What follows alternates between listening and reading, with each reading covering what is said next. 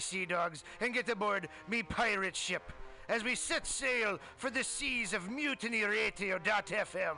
From there, you can captain your own pirate ship as you sail through over 44 different shows for all of your listening pleasures.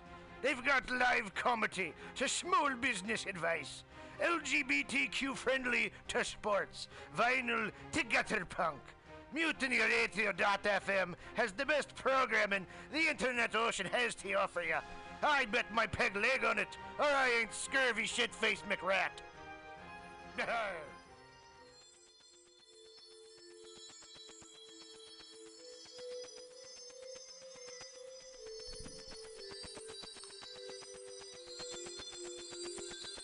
It's 2 o'clock. You know what time it is when it's 2 o'clock here on MutinyRadio.fm. It's time to talk about God and stuff. Some call me Tim. Some call me Tim here at Mutiny Radio, the show where we talk to people about what they believe in, whether it be God, gods, cats, aliens, conspiracy theories. Yeah. Today's special guest is Billy Sullivan, comedian Billy Sullivan, calling in here at 2 o'clock. Going to talk to him about all things esoteric and fun, weird. Going to have Alessandra in at 3:30. Going to do some tarot card readings. That's going to be exciting. Definitely keeping the 6 feet distance. I'm behind the glass. She'll be out there talking, doing stuff. Hey, I'm here, down here, MutinyRadio.fm. It's a Wednesday during these crazy COVID times. Wednesday, April 22nd, 2 o'clock. Time stamp it for you. Mutiny Radio, I'm your host, Pam Benjamin. Some call me Tim. Where, God talk here.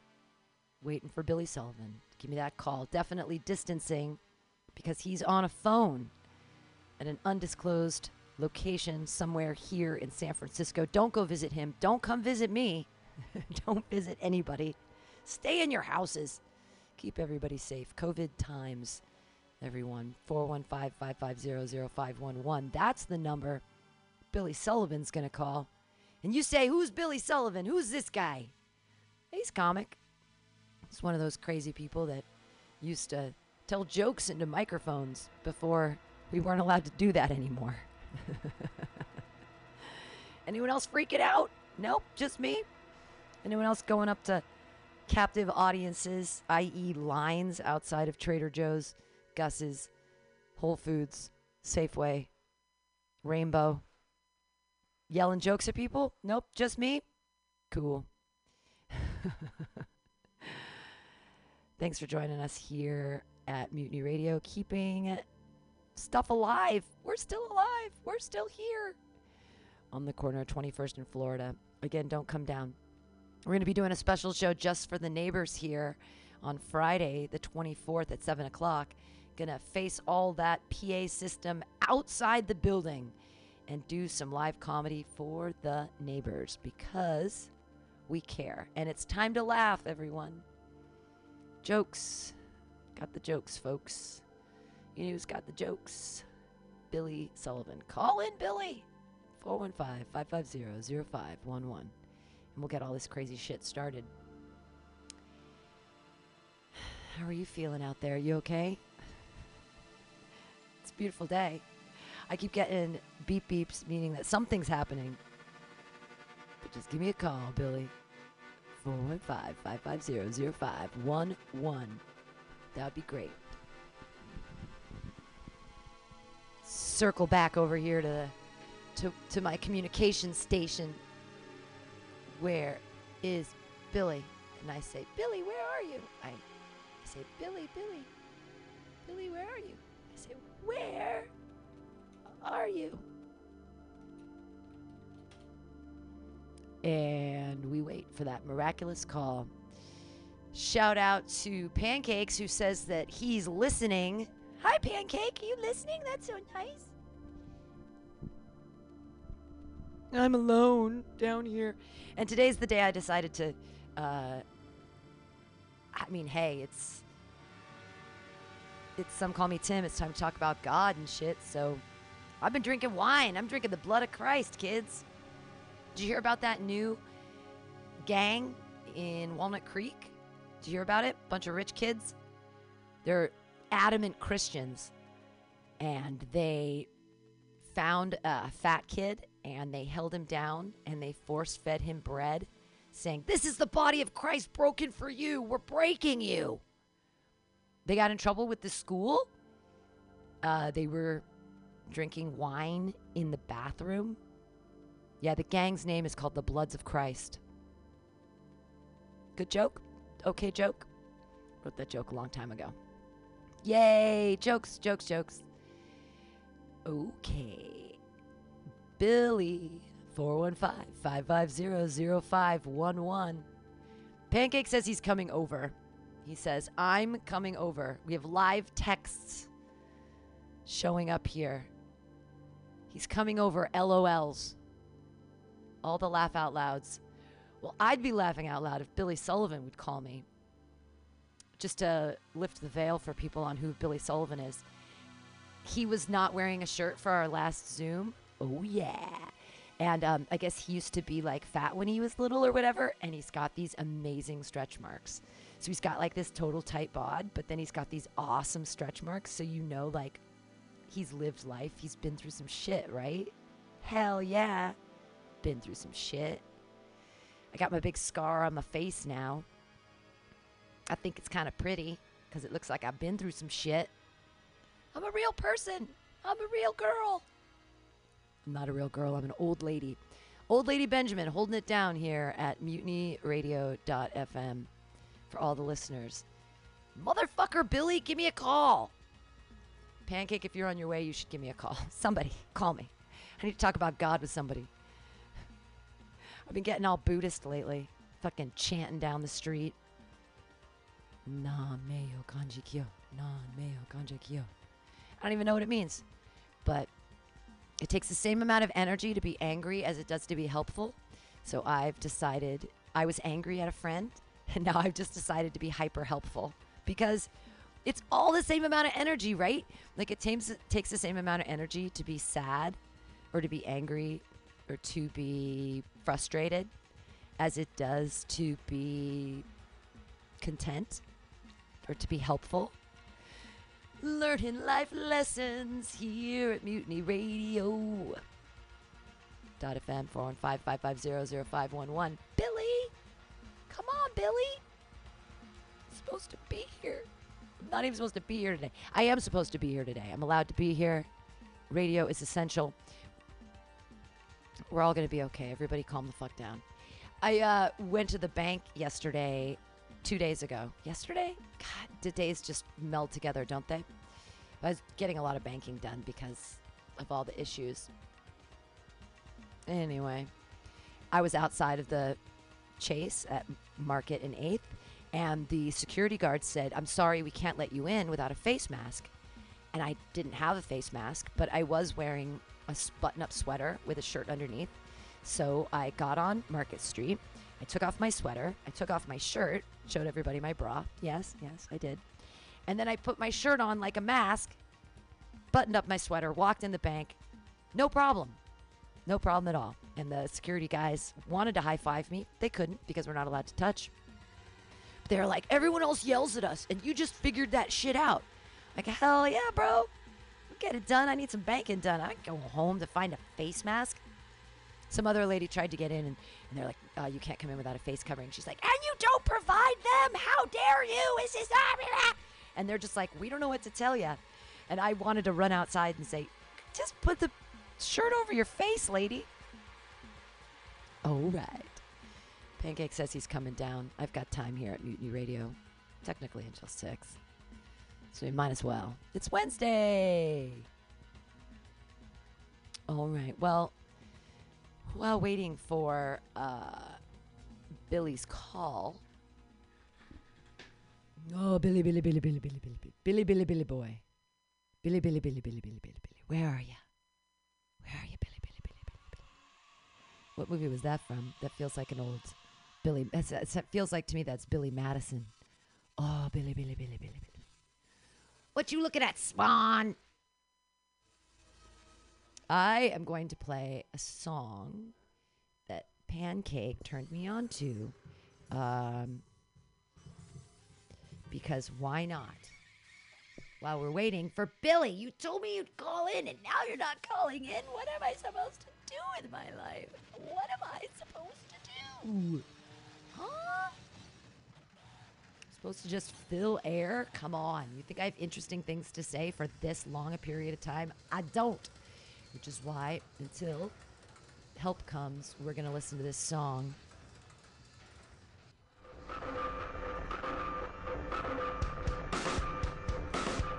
I tremble.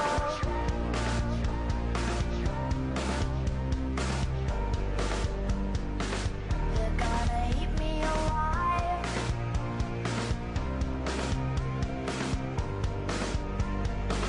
If I stumble,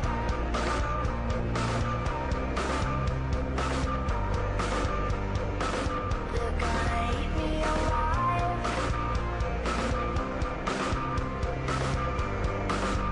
Can you hear my heart beating like a hammer? Beating like a hammer. Help, I'm alive, my heart keeps beating like a hammer. Hard to be soft, tough to be tender. Come take my pulse, the paces on a runaway train. Help, I'm alive, my heart keeps beating like a hammer. Beating like a hammer. Beating like a hammer. Beating like a hammer. If we're still alive, my regrets are few. If my life is mine, what shouldn't I do? I get wherever I'm going. I get whatever I need. While my blood's still flowing, and my heart's... Yay, it's Billy, yay! Oh, Hey, I'm so what's glad up, you Pam? called. You're such a good actor. Do you like how I used your French accent? Yeah, I loved it. You did great too. Thanks. Thank you. like- I was really impressed actually. You got like but my favorite part about the French accent is when they go like Oh. they instead of saying they go Oh, I am French. I have had very many French friends in the past. One of my very French friends, his name is Guy. He is not gay. He is a regular American guy. Anyways. Oh my Guy. god. I am not Guy. I am not gay. My name is Guy. I am a regular American guy. Gi. Guy. Like a fighting gi. Well, it's GY. It's Yeah. blah blah blah blah blah. So welcome to Some Call Me Tim, Billy. Well, thank you. Yeah, I appreciate it. Some Call Me Tim is the show where we talk about what people believe in, and usually you're here in the studio with me, and I have you look deep into the eyes of Sparkle Jesus, and I ask you if you believe in Jesus. Do you believe in Jesus? You know what? Like you said, I'm usually in the room with you, and I know that picture of Jesus, and that Jesus happens to be a white Jesus. Yes, he And is. I don't know how much I believe in the white Jesus. I think Jesus may have been a guy, but certainly didn't look like that dipstick. Right. He wasn't Surfer Jesus with the pretty Yeah, locks and the... exactly. He's more like homeless Jesus with the dreadlocks. Yeah, exactly. Yeah. Oh my God, I think I just dropped a packet of sauce in my house. What an absolute nightmare. But yeah, so what I believe in, do I need to go further on Jesus? But no, we can go. I mean, if you don't, is basically the show's about like what keeps you from killing yourself. Do you know what I mean? Like what makes you be alive and face every day. And I think for a lot of people, it's religion, and for a lot of people, it's cats. And I just want to know what it is for Billy Oh, Sullivan. did you say a lot of people it's cats? Well, a small handful of people, myself included. My cats definitely keep me alive. That's awesome. I actually know a lot of people who are like that. Not like that, but are like you. That love cats. Not Yeah, God, just cats. Some people love dog, which makes more sense because God is dog backwards. So I'm like, I guess I could believe in dog. But well, and we became dogs through evolution, humanity. You know what I mean? Dogs, packs of dogs would follow Neanderthals and cavemen, and just like wait for them to throw away their food. So like we developed relationships with dogs over the millennium. But like cats are just like, what the fuck? Where do they come from? What the fuck is our relationship with them? yeah, keep I think it's worshiping a lot them. more interesting. Yeah, exactly. We worship the shit out of them, like in Egypt. They always thought that was really cool. But all right. Well, what makes me tick? What makes me live? Oh God. You know what? I've often thought about this. I think. Have you ever? Let's just be real. You ever thought about shooting yourself? Have I ever thought about shooting myself? No, I would do it with. If I was to kill myself, I wouldn't shoot myself. I'd definitely do pills because I'm a coward. Really? Absolutely. Oh man. Total coward. Absolutely That pills. is, I think you're figuratively shooting yourself when you're literally eating pills to kill yourself, because you could fucking go into a coma, Pam, Right. and then like you're oh God, and then like you could actually wake up and just be fucked up from that coma. Like the pill is not the way to do it. You know what I mean? So you're I a think gun. I don't think I could find a gun though. I just don't see myself as a person that would be able to locate a firearm to shoot myself in the face. San Francisco, Pam. You're heavily associated with the comedy community. You could definitely get a gun. I think it would be easier to get a rig and just do like a crazy shot of heroin, like way, way, way too much, and know it is too much, and just go down. Yeah. Like I've never shot heroin and I never want to, but if I was going to close it down, if I was like, this is it, I'd go out like in a fun way. Like I just want to party too hard, I just. I 100% get that actually. That's like then it is actually less depressing, to be honest, because people could say maybe Pam just did too much shit. Like people might not even think it's a suicide, depending on whether or not you want to give a rat's fucking ass. Well, and now that's the thing. After. If I was to commit suicide, it would be more like a martyr thing, and I'd want everyone to know, because I'd be like, exactly, yeah. I'm sad, and nobody saw that I was sad. How did nobody see me be sad for this long of a time? I'm going out. And it would be more like a self-pity, kind of like, I'm alone in my house, and nobody cares. It would be more like that, as opposed to... Well, it's the same thing. That's huge of you, Pam. I would do the same thing. That's big of us to say that. Why else do you kill yourself? When people jump off the bridge, Golden Gate Bridge, 75% of the people that jump off the Golden Gate Bridge jump toward the city. Only 25% of people who jump off the Golden Gate Bridge jump toward the ocean. Oh yeah. Because if I was going to jump off the Golden Gate Bridge, I'd jump toward the ocean because I'd want to be like, God and all of his infinite fuckery fucked me. Fuck you, God. I'm jumping off the bridge. As opposed to jumping toward the city and being like, all these people didn't appreciate me or love me. Fuck you guys.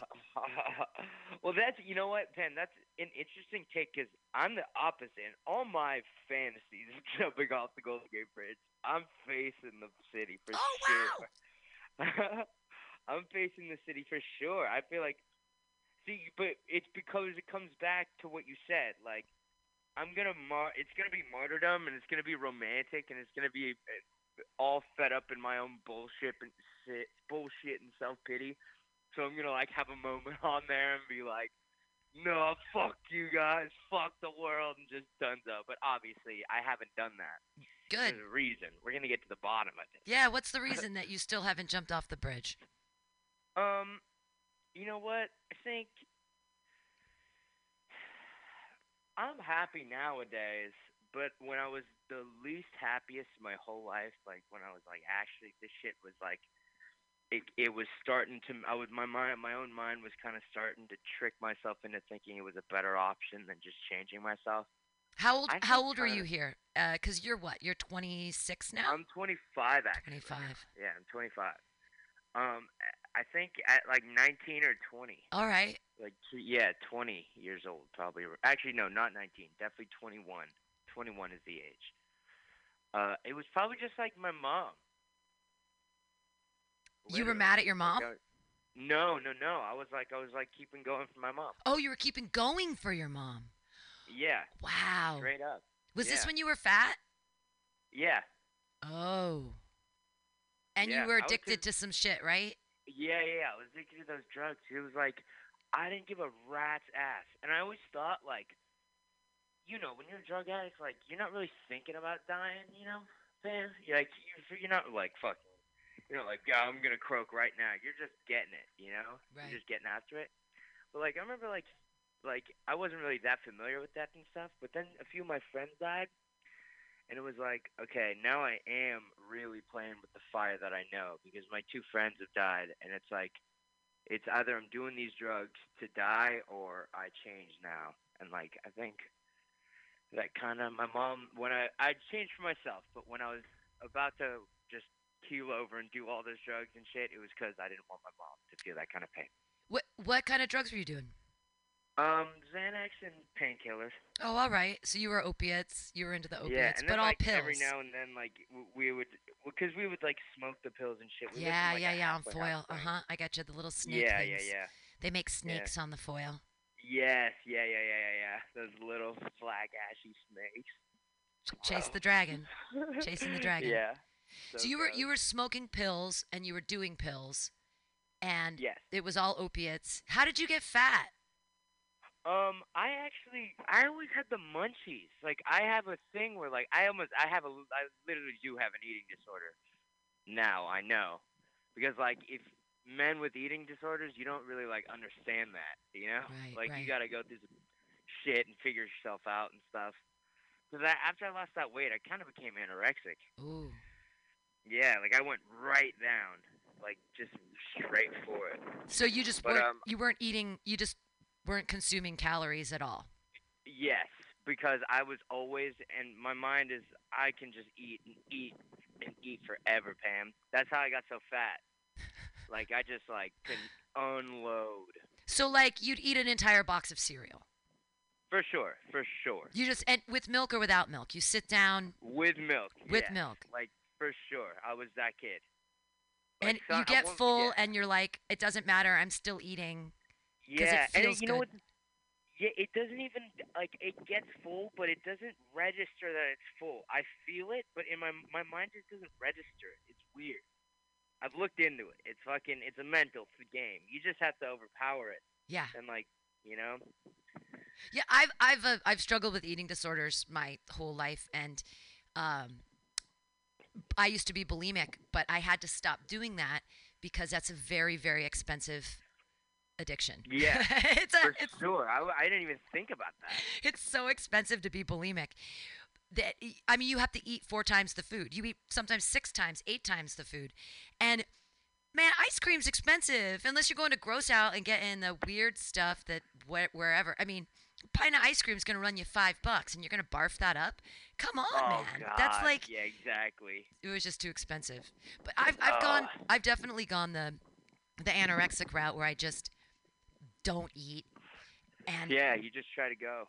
but it feels good because it's a controlling feeling because you feel the hunger and you're negating it and not eating it, and there's power in that. There's some that at least that I've felt that which is why it, like, I don't know, tricked some sensor in me. It's addicting, kind of.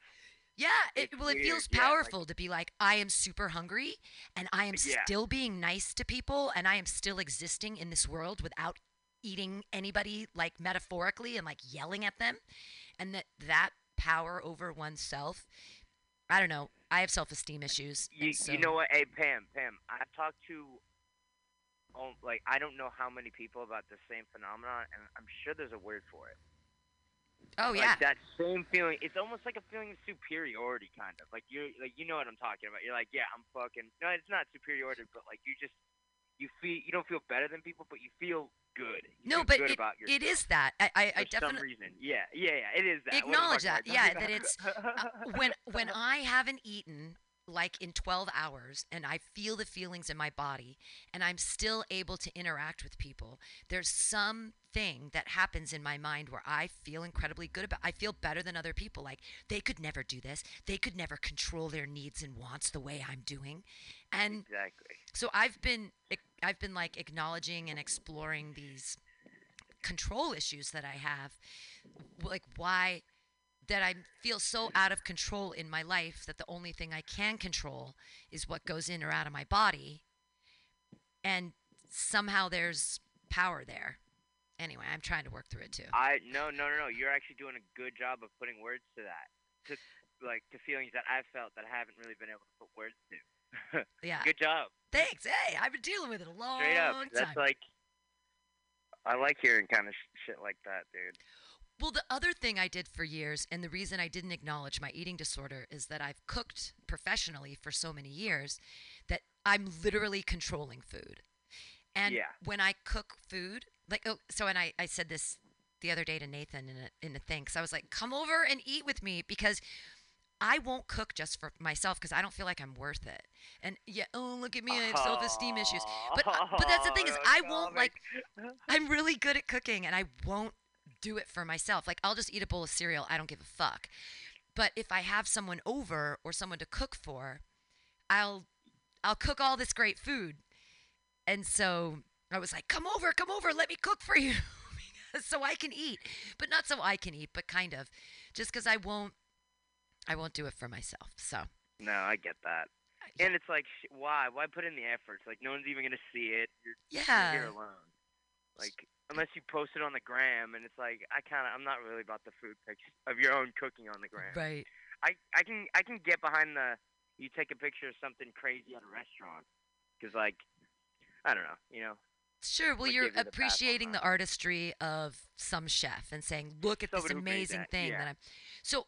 I've loved food for so long because it's sort of the invisible ephemeral art. It's just like theater, except it's more immersive in that like you're in this space, which is a restaurant, which is like a theater, and there's actions happening around you, and they bring you this food, and it's a piece of art, and it looks a certain way. And then you consume it, and then you just have the memory of it, and then you get a poop, which is super exciting too, because you get to like relive the meal again, and so you sort of get this like a 3-act play. Like you're there, you're waiting, act 1, you receive it, you intake it, act 2, it's ephemeral, it's gone now, and then act 3 is the poop you get to do later. And so it's this, it is a piece of art that you're interacting with, like on many levels. It is, you know what? It is true. When I eat something magnificent in a restaurant and I'm shitting it out, I'm like, thank God that was a great meal. Exactly. Like, straight up. That's good. Again, you're bringing some shit up that I didn't even really think about. Like that does happen to me. Well, so here's I had prime rib on my birthday. And it was like pouring out of me, like this cream spinach and shit. It was a bad situation, but I was like, wow. I'm blessed. I hope you had some red wine to make everything really green. We had white. Yeah, we had red wine. It was disgustingly. Yeah. It's so great. You're like, look at that. Yeah. Yeah. I see. That's the thing. I love food so much that I think about it way too much. Pam, my thing is food is the most powerful drug in my life for sure. Yeah. One I have to be most careful with. Absolutely. Like, I've been addicted to drugs in the past, and the drugs I'm addicted to, like, I'll take, like, a couple times a week just to go to sleep, you know? Like, I'll take a little bit of a Xanax to go to sleep, but, like, I don't even abuse it because I've kind of gotten power over it, but damn, the food thing is something I could just let myself go at any second of the day and just, like, completely get back to where I was. And it's completely fucked up because we literally need food to live. So you're fighting something. You can't just quit it. That you need to live. Yeah. It's so I also do this thing when I'm controlling food. One of the reasons that I love baking pot food is that I give people food and then I hope that later when they get high, they think about me. Yeah. And they That's go, nice. "Oh, I'm so high right now. Oh, that's because I ate Pam's edible. That was so good." And so it's another like manipulative, controlling thing that I do is by providing food for other people. I I get some weird perverse pleasure out of knowing that I've done something for them in like a sustenance way, either it being like, this is a delicious cookie. I really wanted a cookie, or I'm fucking high now. The cookies I made from last night are crazy strong. I wanted to test the potency, so I ate one last night before I went to bed at like 10:30, and I was like, "Oh, I'm just gonna lay down and watch this thing on Netflix." I was out so fast. I woke up on the sofa at like 1:30 with my cats just running around like mad.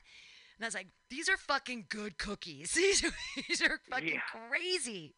So yeah, you just slam them all and destroy yourself. I'll have to somehow I get out to your undisclosed location and bring you some of these new cookies and I made this fudge last night too. That's also crazy good. It's like really good fudge, but is it hard to make fudge? Well, I mean, okay, so because I have addiction to food and issues with food, I go through these 6-week stages every once in a while where I do something constantly. So I did fudge like last year, like last summer. I got really into making fudge. I went to the library. I got all the books on fudge. I read all the books. Oh, you read into it. I get into it. I get fucking into it. So I made a batch of fudge last night, and I haven't made a batch in like 6 months, and it's perfect just because, I don't know, I'm a perfectionist. But I do that with food. Like, I got really into pie crust for a while. And so for like 6-8 weeks, I made pie crust every day. I was doing like hand pies, meat pies. I go ape shit for a good pie crust. Oh yeah, right?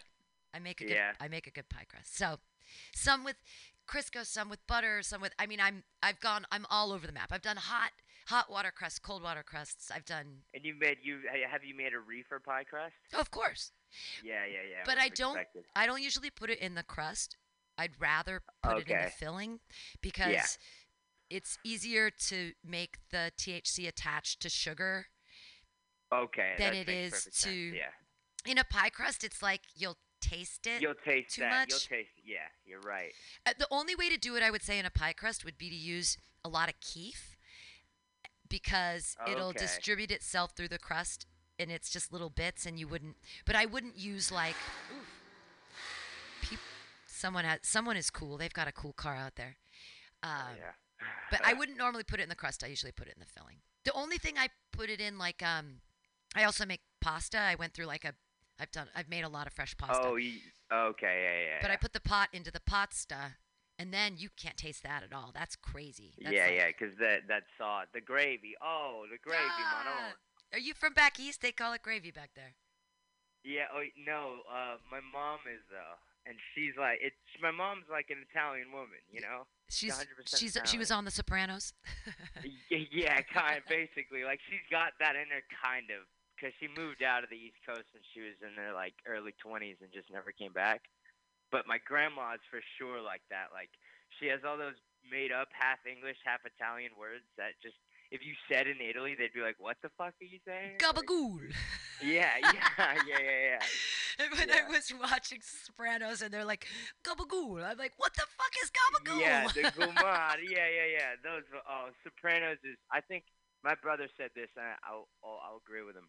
I think the Sopranos is like the Mona Lisa of our generation. Oh, you know what? It's maybe like if people will look back at our generation and be like, "Holy shit, they gave us Sopranos." As a soap opera. Okay, here's what I'm going to say.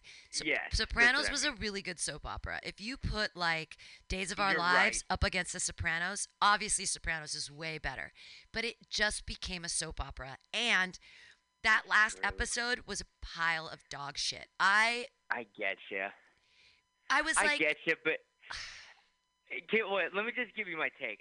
My thing is that everybody knows it cuts to black, but like, I've watched the shit like 3 times, and like if you just watch the last season, it all unfolds to where all Tony's captains are getting shot, and then like basically Bobby Bacala, he says to Tony, he's like, what do you think happens when you get whacked? And Tony's like, I don't know, never thought about it, or like some shit like that. And Bobby Bacala goes, I think you don't even know it, and it just goes black. Ha ha. Yeah, he says that shit in the last season, and then it happened. And Yeah. it's like there was some shady dude, and you're right, it was dumb. Nobody got it. I don't think I got it over everybody, but I just kind of enjoyed it. I just was upset that they had to use the Journey song that is so trite right. and overplayed at this point. I They give you could that. have picked so many. Everything is open to them. They're HBO, and it's also but not. They were HBO back then, but Sopranos made them into a new thing. You know what I mean? Like Sopranos turned them into the Game of Thrones HBO. Sure. And I don't even say Game of Thrones HBO. I say Westworld HBO, because let's not get it twisted. Okay. Westworld is the best show they've ever put out. You're right. Without Sopranos, they never would have gotten to the place where they could make these movie quality serials where it's a fucking 12-hour movie for a season, really is what we're dealing with. Yeah, like 60-hour, yeah. But then what is it about us as Americans or people that we require these long soap operatic stories and fictions, and we clamor for them?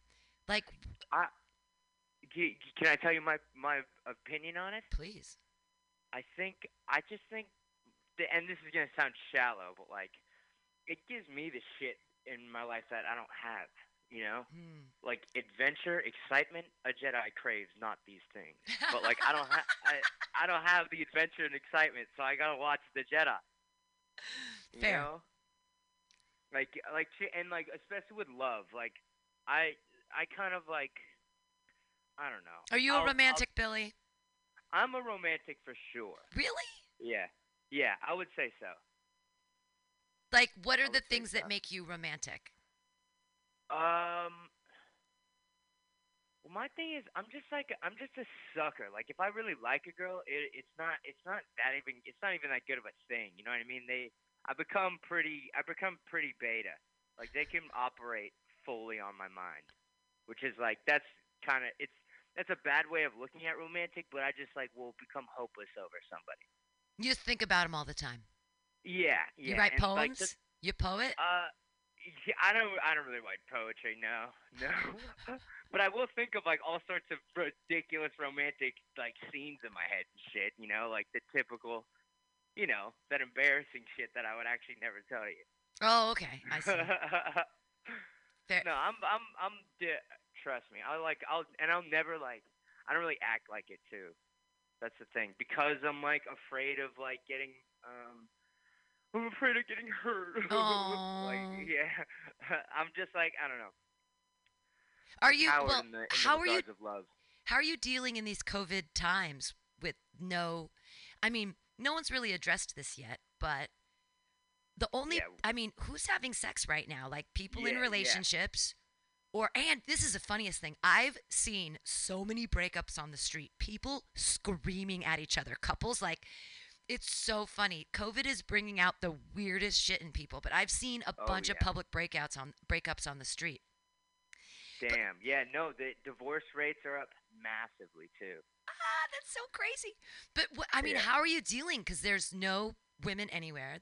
You can't Tinder. Did Tinder shut down? What the fuck? No, I've been talking to a bunch of people on those, because I've always liked those dating websites. They're pretty fun to just talk to people and shit. And, you can say some wild shit to people, and more often than not, if it's wild enough, they'll honestly think it's pretty funny. But that's what I like about that shit. But I've been scouring and stuff. You can talk, but nobody's gonna meet up with each other. No, of course not. And not for a while. So it's my thing is I'm good at being alone. I can just rub one out and play video games. Oh, okay, video games. Yeah, literally. Yeah. A lot of video games. Video games. Because it keeps you focused on something other than your dick. Sure. Yeah, straight up. Yeah. What about you? I've been writing a lot. I've just been writing all those scripts, and I have a billion. I have new poems, and I've just been writing a ton. Cooking. Last night I made a batch of fudge and a batch of cookies. Yeah. So, I like that. I like the camp script you made. That was fun to read oh, to. thanks. Yeah. Yeah, I liked it, and I liked that. To be honest, I liked everybody died. When you were like everybody dies, I was like, oh, it's like fuck. What happened at those shitty ass camps? Like I know kids who went to camps that were like obviously not as shitty as that, but like there are camps that like straight up disregard child abuse laws. Exactly. When like Yeah. yeah. Well, that story was based off a true story. I came across an article about 7 kids dying in the desert, and or not 7 kids, a group dying in the desert, and I was like, oh shit, I should write a story about this, and so I did. Thank you for saying that you liked it. I've got all these scripts I'm writing, and I don't know where they're going or what they're doing. I just like stories and weird shit, and I don't know. Me too. I love those two things. Stories and weird shit. Yeah, I'm excited about like all of this artistic output that's existed just with me during these times because I have been alone. It's just me and my cats, and um, yeah, I don't know how other people are dealing. It hasn't been hard for me only because I have so many singular activities that I do anyways. Like I've read so many books, and I read books anyway, so it doesn't even. Yeah. But It's the just book thing is huge. everything's pretty much the same for me as it was before COVID. It's just that I don't hang out with anybody. That's the only difference. Yeah, but you can't do stand up, Oh, it's so hard. and that's like, I haven't been trying. I haven't been doing any of the Zoom mics to be honest, because it's like Because they're awful. I video chat with people, and it's like that's what it is. Yeah. There's kind of no denying that you're just video chatting with a group of people who are muted, Right. and like you can run your material, but it's like that's just not what it is. I'm no expert, obviously. I've only been doing it for a few months, but like I am an expert in shooting the shit and video chatting with my friends. I've been doing it since the invention, and that's not what it is. And you're like, what are we doing? Well, I've been doing lines, not of cocaine or heroin, but the lines in front of Trader Joe's, Gus's, Safeway, Rainbow. Yeah. When I walk here to the station, I stop at a line and I yell jokes at them. And I don't do more than like 2 minutes, but Yeah, cause you know what? I've straight up thought about doing shit like that, but I don't wanna. Yeah, it's good. You only do it for like 2 minutes, cause some people will like get annoyed, even if like your shit is funny. You know, yeah. you'll fucking just be yelling at people, holding them hostage. Well, I mean, I'm doing the jokes I do. It's pretty easy. I open up with I stand in front of the line and I go, "Hey everybody, why can't Californians have guns? 'Cause they're always triggered." Ah! And then I'm like, "Hey, I'm a stand-up comedian. There's no stand-up comedy. I'm just gonna do a couple quick jokes." And then I go into crazy cat lady. Shit, dude, that's hard. No, it's fun. It's no I mean, big like, deal. hard and like that's tight. Oh, okay, good. Oh, hard like Yeah. as in I'm a, Yeah, like a hard. badass. You're Yeah. hard. Yeah, I'm that's hard. as Good. fuck. Thank yeah, you. that's Yeah. cool as shit. Well, I invite other comedians to do it too because you keep your distance. The line is there. They're a captive audience. I got this idea because I was in line at Trader Joe's at the top of Hyde and California.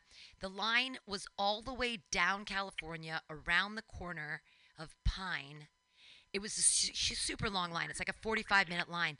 And there was a guy at the top with a guitar, and he was terrible. He was playing terrible music. But everybody was into it because at least it was something, right? Yeah. And I was like, holy fuck, I need to do jokes. So I started, that guy inspired me to just go. And he wasn't even collecting money. Like, people were giving him money, and I didn't collect money either because it's not about that. It's about, like, so that's one of the things that makes me tick. Without stage time, I'm like, there is no God. Like, there's... Wait, hold on. Say that last part again. You cut out. What was that? You cut out for a second. Oh, without stage time, there is no God. There is no God. Oh yeah. My God is stage time. Like standing in front of people and telling them jokes is like one of the most important things to me. It's been really good for me. Yeah. It's like helped me out in a lot of aspects of my life. Yeah, me too. And yeah, it's a huge bummer that we can't go and do that and stuff.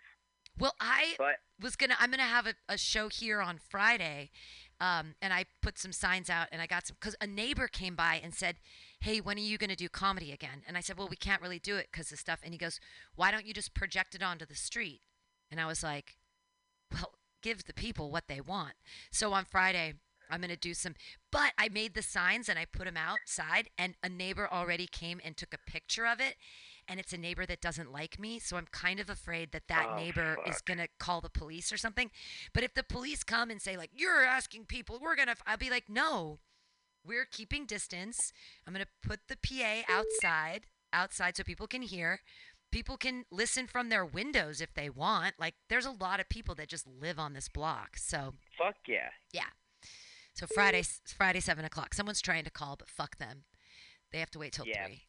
I get to Fuck talk to 'em. Billy Fuck until 3. yeah, fam. Thank you. Yeah. Fuck You're, those damn people, dude. you're my guest. Fuck yes. That's how I love to hear, So dude. you've Are you only in the studio with anyone? Is it Yeah, just you? no one's here. Sometimes people come by unexpected. There's only a couple people that are quote unquote allowed to be here. They're like people that have been here since the beginning, so Yeah. they don't necessarily have trouble. I mean, if people want to come here, we can keep distance and that's fine. Although you are talking into a microphone, which we've all been talking into. So you can bring your own Yeah. microphone cover if you want. But I mean, there's a handful of people who've been here and they don't have a problem coming back, but I'm definitely not inviting new people to come. Nay, stay at home. Yeah. Listen on Yeah. MutinyRadio.fm. Give us money on the GoFundMe.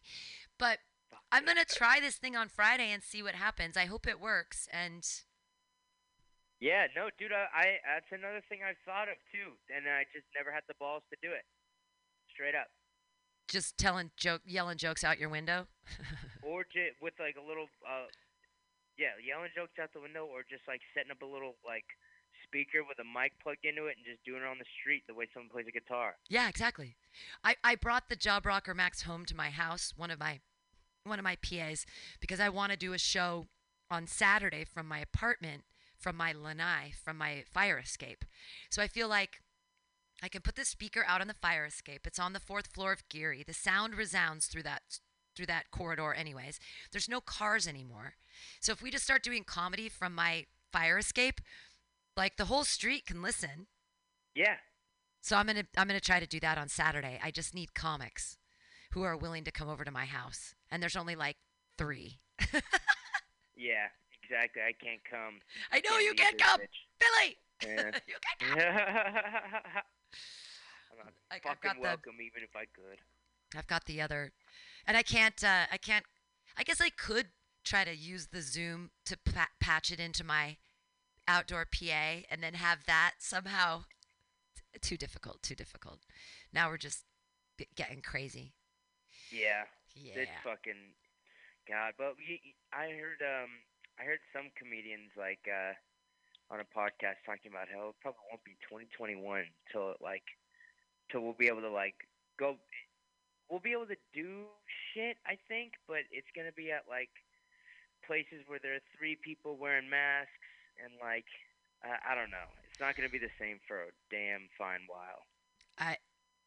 How are we gonna survive? Yeah. You say God a lot for a person that doesn't believe in God. Yeah. I have an answer for that though. Yeah. I've like my culture is heavily like influenced on Catholic mythology, and I like to call it Catholic mythology because it's like this shit is as real as actual mythology. You know what I mean? Yeah, sure. yeah, so, Zeus, like, my whole, Zeus became a swan and raped a woman. God Yeah. became an angel and made a virgin. It's the same thing. I mean, Yeah, it's mythology. Yeah, so Yeah. I like so my whole shit like all my holidays are Catholic mysticism and shit. So like it's part of my culture, straight up the Irish Catholicism. And I don't respect any of the beliefs and stuff, and I don't disrespect any people who do love that shit. But I just kind of like that it's in my culture. Like I like all the stuff, and I like knowing about it. I like learning about it, but I don't believe in any of it. I don't fuck with the church too, obviously. But Yeah. I just think it's a super interesting period of part of our history, and like I'm not even gonna like stop saying like God or any of this shit because it's fake, you know. Right. Like I like using the Lord's name in vain and talking about how it's the Lord's day on Sunday and fucking praising the Lord and shit, but not actually. I had a friend who was not particularly religious, but he was raised sort of like he had that same mythology, and what he carried through is he didn't like it whenever I said God damn. He hated it. And so he called me out one day and he was like, "Can you stop with the GDs?" And I was like, "What are you talking about?" And he's like, "You say goddamn a lot." And I was like, "Why does that bother you?" And he said, "Well, because you're taking the Lord's name in vain." And I said, "But you're not even religious at all." But it was just it was so embedded in who he was as a person that, that was a trigger. And I was like, "All right, okay, I won't say it around you. Fine." Yeah, that's like, I actually know that too. My dad's not like that. He doesn't really believe in it either, but he's still like afraid of it. Like that comes out of fear. Like, don't say the Lord's name in vain. Like, why, bro? What are you afraid of? And like deep down, it's because that fool like still kind of believes in God and like, you know what I mean? Right. Or like he thinks he's gonna get in trouble about it. Like that is something I've lost completely. And I lost that completely when I started altar serving funerals for money in the church. Yeah, I was like, dude, you kidding me? Like, we're getting paid to do this? Fuck that. We're evil. It's on now. Yeah, I remember thinking that. Like, because I stopped believing in God in 4th grade, and then 7th grade I was head altar server, so I was only getting paid. Wow. It was wet. It was like, okay, the church is fake, and I'm part of the racket. This is tight. Wow, I didn't know that they paid. I mean, I guess they pay the clergy technically. No, what they do is they tip the altar servers, and they usually at like the church I was working at, St. Brennan's, it was like a dude who just like lost his dad or something. Like the person who's organizing the funeral is always the one who comes and tips the altar servers, and he's always in the same frame of mind. He's like, I'm hella sad, I'm hella pissed, I have to fucking organize this bullshit. And that I'm the only one with enough money to do it in this whole building, you know what I mean, of people who are pissed. So they come up and just dish out some money that, like, actually isn't even reasonable in my favor, you know what I mean? Like, I would get, like, $20 just to do one funeral. Wow. As a kid, that's pretty cool. Yeah, you just run out. You get to like funerals. Yeah, exactly. It was almost as if there was like a funeral season too. It was weird. Wow. I think it was just like our church was like open for funerals at this time, but was it open casket? No, actually I never even saw an open casket. Yeah, that shit freaks me out. I remember in 2nd grade, my grandmother's cousin died and she was a nun here in San Francisco at a convent. And so we came in from the East Bay for this wake/funeral thing of this nun. And I remember they made me walk by this dead person, and my grandmother looked at me and she said, "Don't you want to kiss her, the dead lady?" And I was like, "No, I don't want to kiss the dead lady." And that freaked me out. And I didn't like looking at the dead lady. She looked like a doll, like a big, big doll. How old were you? Oh, I was like in 2nd grade. And at this thing, I remember all of these nuns kept coming up to me saying, "Do you want to be a good little nun when you grow up?" And I was like, "No, I don't. I'm not a Catholic. I'm a Presbyterian. I don't believe in any of this." And they didn't like to hear that. But I was always like, my grandmother pushed when I was a child because she was super Catholic and she knew that I was different as a child. And she pushed for me to be a nun. She always did. She was like, if you become a nun, people will take care of you forever and you'll get to live somewhere and kind of do what you want, but serve the Lord. And you don't have to worry about, like, even as a child, people were very worried about how I was going to take care of myself as an adult. And so I was sort of pushed. They were sort of hoping for the nunnery. Like, how is this crazy girl going to survive? Put her in a nunnery. That's so funny, dude. Could you imagine me as a nun? Fucking no. Like, oh God, I can imagine some, like, in an alternate reality, some super crazy suppressed version of you as a nun. That's like, all it takes is like one tempt of the devil and you're off to the races. Yeah. Oh boy, the Yeah. devil. The devil's sugar. That'll get me off to the races. Yeah, exactly. Have you Oh, been dear Have you been Lord. hitting the sauce a good amount during the Q-teen? Well, I'm on the sauce right now. I got myself a bottle of the blood of Christ here for Some Call Me Tim, and I've been nursing it. I actually God just saved me. I had a cup here up on this one thing, and I accidentally knocked it over, but the cup landed up, so I only lost a little bit of wine just now. And I'm like, oh, Oh, God there we go. exists. I Thank the didn't. Lord. Yeah, it's I like didn't ruin any computer equipment just now, dropping my wine on the floor. Oh, that's a huge phobia of mine. I hate. I must have done that as a kid once. Like poured something into a bunch of buttons and just like immediately like. That was when I was little, and we got our first computer. That was my dad said, "Don't ever have any liquid near the computer at all, Yeah. ever." Yeah. I'm like, all right, Dad. All right, chill. It's Yeah. 1985. This is a computer. All right, no liquids near the computer. Yeah, fucking if it rained outside, it would blow up straight up. Yeah. Here, that's my question. I've been taking a lot of baths lately because COVID, and what else the fuck am I going to do with my time? If I drop a phone or a tablet in the bathtub, will I get electrocuted, or is it because it's a battery it won't kill me? No, it has to be plugged into the wall. Ah. I don't Alright. know if you drop your plugged-in phone into the water. I'm gonna be Ooh. honest. Like I think if people are listening to this, they're like, "You guys are dumb fucks."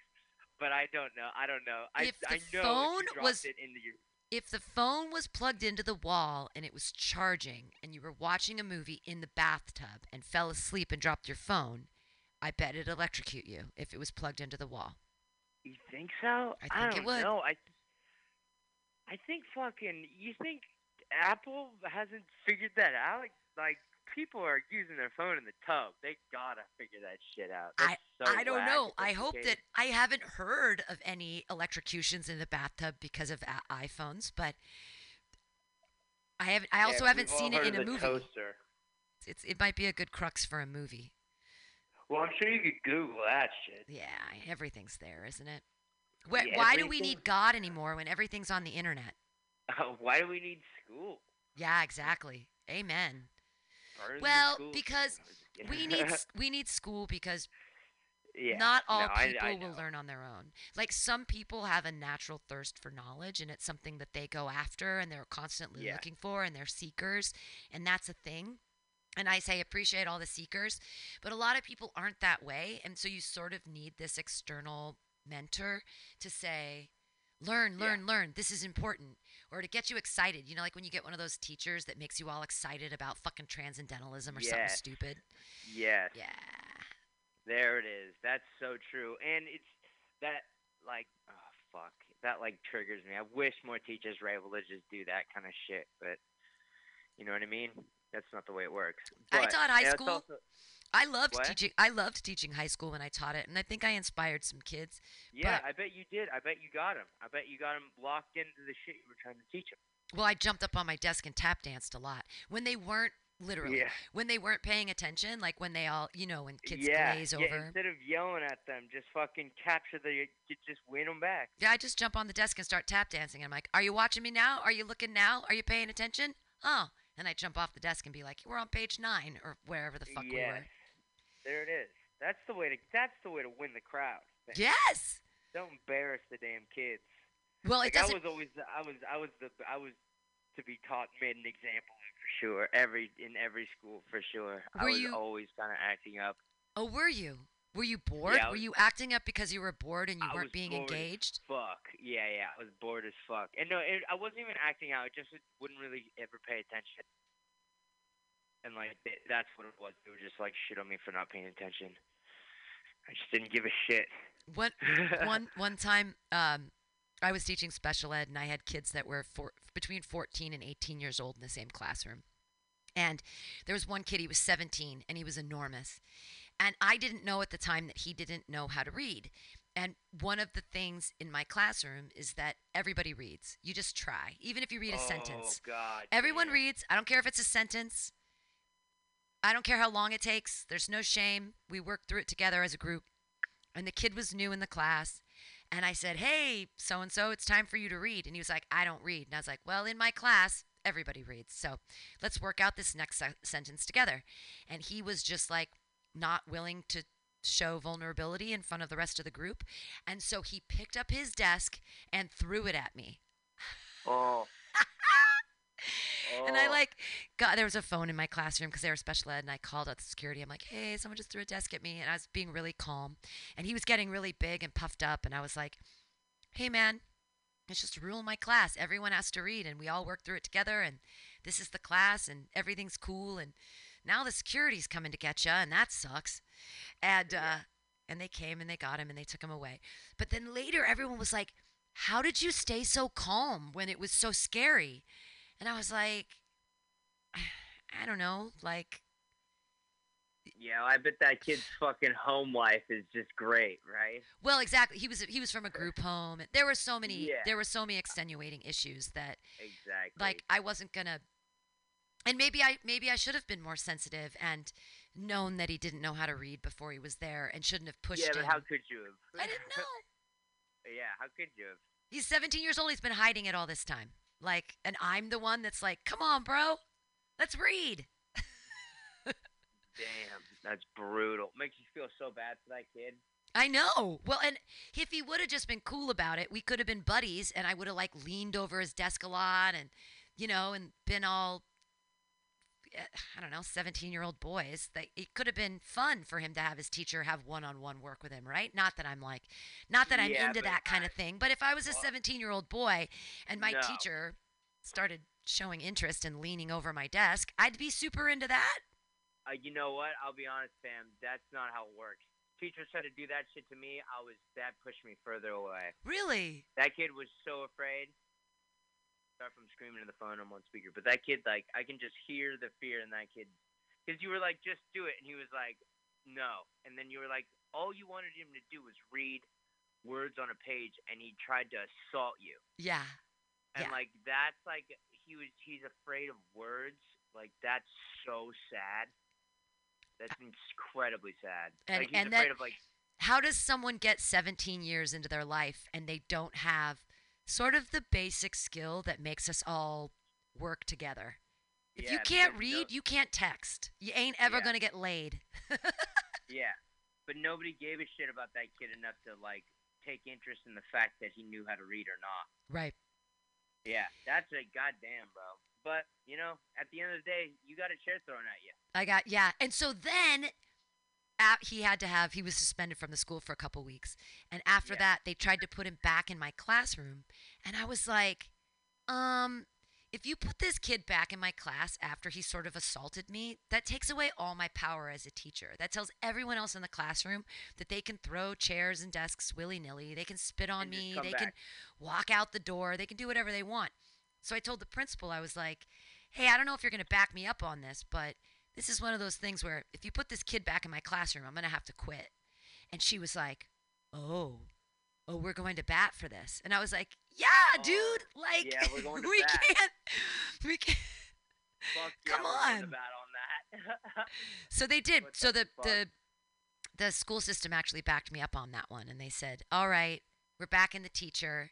This kid can't be back in her classroom. I know you don't have a place to put him, but... And that was the whole thing, is like the next place for him to go was like juvenile hall. Yeah, straight up. The school system in the system. Right. Yeah. Which doesn't help anybody.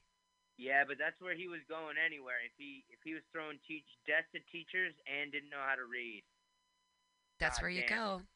It's hella sad. Like, what can you even do at that point? But here's the ironic thing, is that a lot of people in that situation who don't know how to read are actually proficient at math, because they can tell you that an eighth is 1 ounce of a pound, which is 16 ounces. They can tell you that there are 32 grams, 32.5 grams in an eighth. They can tell you all this math about drugs. They can tell you what an 8-ball is. They can tell you how much it costs. So it's funny that, like, we don't say to these kids, wow, you're really good at math. Let's use that. Yeah. You can learn just as long as it's something you care about. Right. I mean, and if it's making them money too, like that's the great thing. Like school, even for kids, it's like, why the fuck are we gonna learn this? Like, it's way easier for a kid to just be like, oh, I'm getting money right now. exactly. You know what I mean? So let's teach math through drugs. I mean, I see no shame in the game if we can teach ratios and fractions and fucking decimals through drugs. Oh, Yeah. you have an eighth of weed. That is 1/8 of a pound. That's one. Yeah. Or 1/8 of an ounce. There are Pam. 16 ounces in a pound. Pam, I don't mean to change the subject, but why is the show called Call Me Tim? Oh, so Call Me Tim, because the Monty Python and the Holy Grail.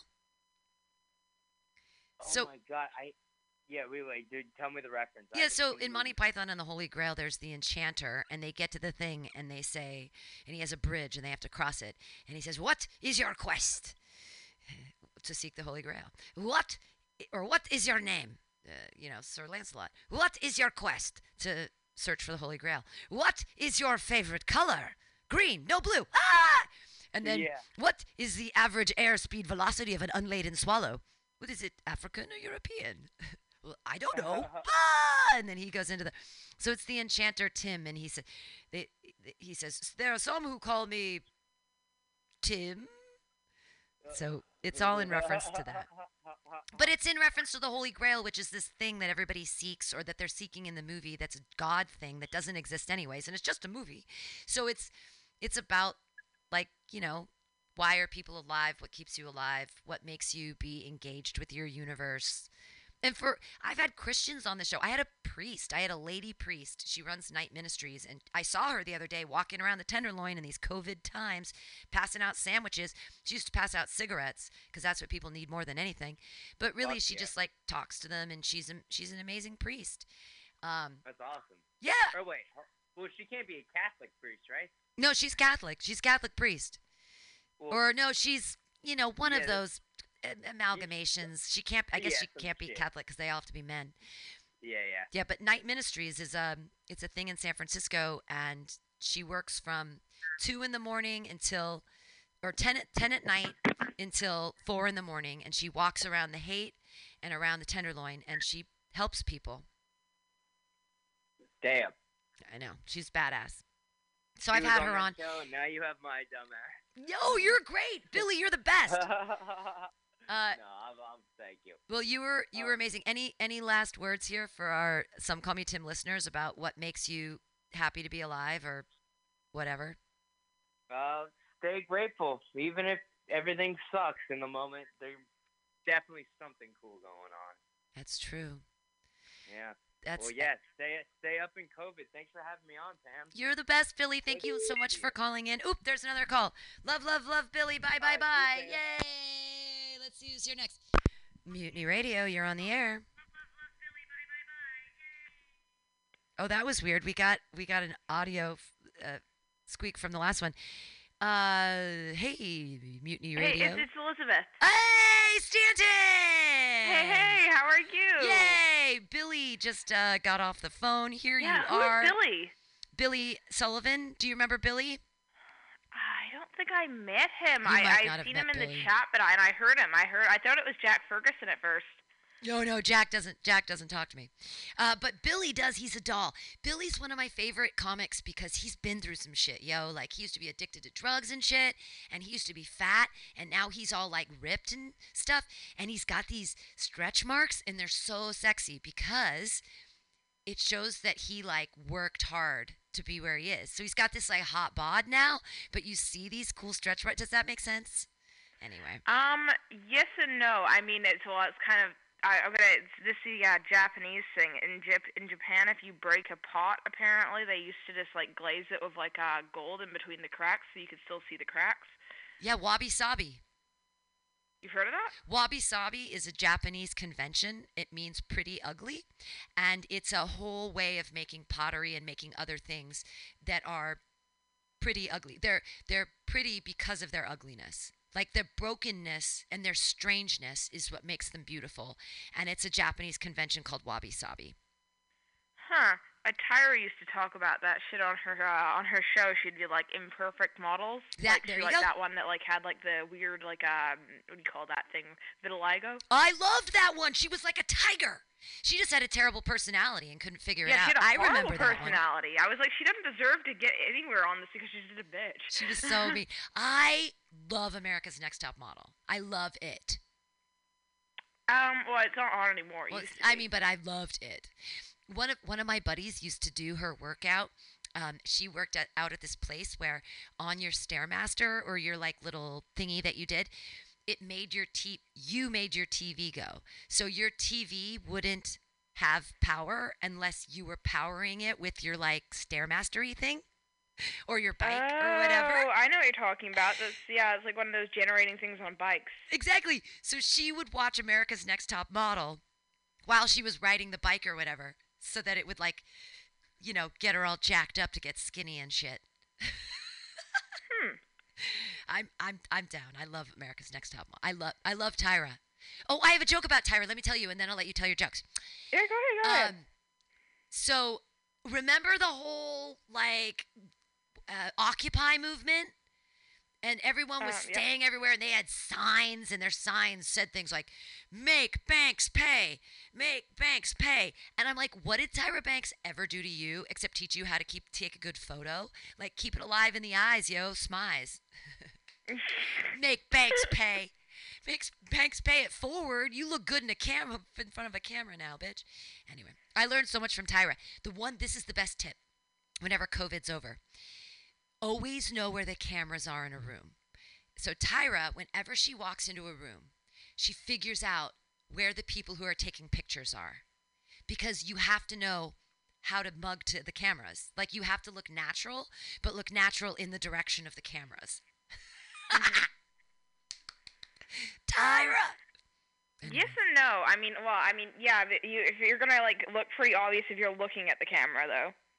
Well, sometimes you just know where it is, and you don't have to like make eye contact with the camera, but you can, know where it is so that you don't look. That's the problem, is when someone takes a candid photo of you and you don't know that there's a camera there, you can look ugly as fuck. But if you know that there's a camera there, you're less likely to take an ugly, candid shot. It is true, yeah. I think that's obvious, though. Doesn't everyone know that? Like, it's like, oh, I'm in a situation where I'm going to get photographed. I think I'm, like, going to try and look like like, obviously, you're going to try and, like, find where the cameras are. Well, no, but you aren't if you're drunk or fucked up or you just aren't paying attention. I think a lot of people don't even care. I'm like, but that's what I learned. Thank you, Tyra. She taught me 2 things. Oh, this was the 3rd thing Tyra taught me. Whenever somebody's taking multiple pictures, like you're in a group and they're constantly change your look. So it's like you give them one, put the shoulders, switch shoulders, give them a wink, do a thing. Like, constantly be changing for each picture so you keep it alive. I already have this. This is the thing, is I'm like, what Tyra taught you is to be self-conscious. Congratulations. I love you, Tyra. Tyra, keeping it real. I personally fucking hate Tyra Banks. I just find her really conceited. But like, it's like let's have an entire show where we get a bunch of really attractive people together. I'm like, ugh, but dear Lord. I don't know, I'm like, I used to be more motivated, so now I'm just bitter towards everyone. What else is the purpose of being a producer if you can't get a bunch of pretty people who are much younger than you together in a room? I know. I'm like, where the fucking Harvey Weinsteins at these days? Fucking Me Too and bitches. Oh, I love baths as much as the next person, but I'm not going to leave my door unlocked when I'm in the bathroom and ask someone to come in and read a script for me. Maybe I'll do that. Kidding. That's how. Hold on. I've been doing this. I had an idea for a sketch because there's this bitch that used to work at the comedy club in Vancouver, and I got banned from there for a while. This is Australian cunt, which is hilarious because Australians are so brash, but she somehow managed to be like, "You're offensive," and banned me, which is I'm like the only one in Vancouver that had that, and I remember I had this idea for a sketch with her because she's known to, like, fuck a lot of the male comics. Yeah. I had an idea for a sketch where it's comedian casting couch. And this is her sitting on the. She did this. She did like interviews, and she is so like obsessed and narcissistic because she posts them on Facebook, interviews of new comedians, and be like, right now I'm interviewing Fortune Famester. Oh, welcome to the comedian couch. Yuck yuck. So I was like, oh my god, this is epic. Like she could just do like a comedian casting couch. That's great. I'll if you write that sketch, I will play that person. No problem.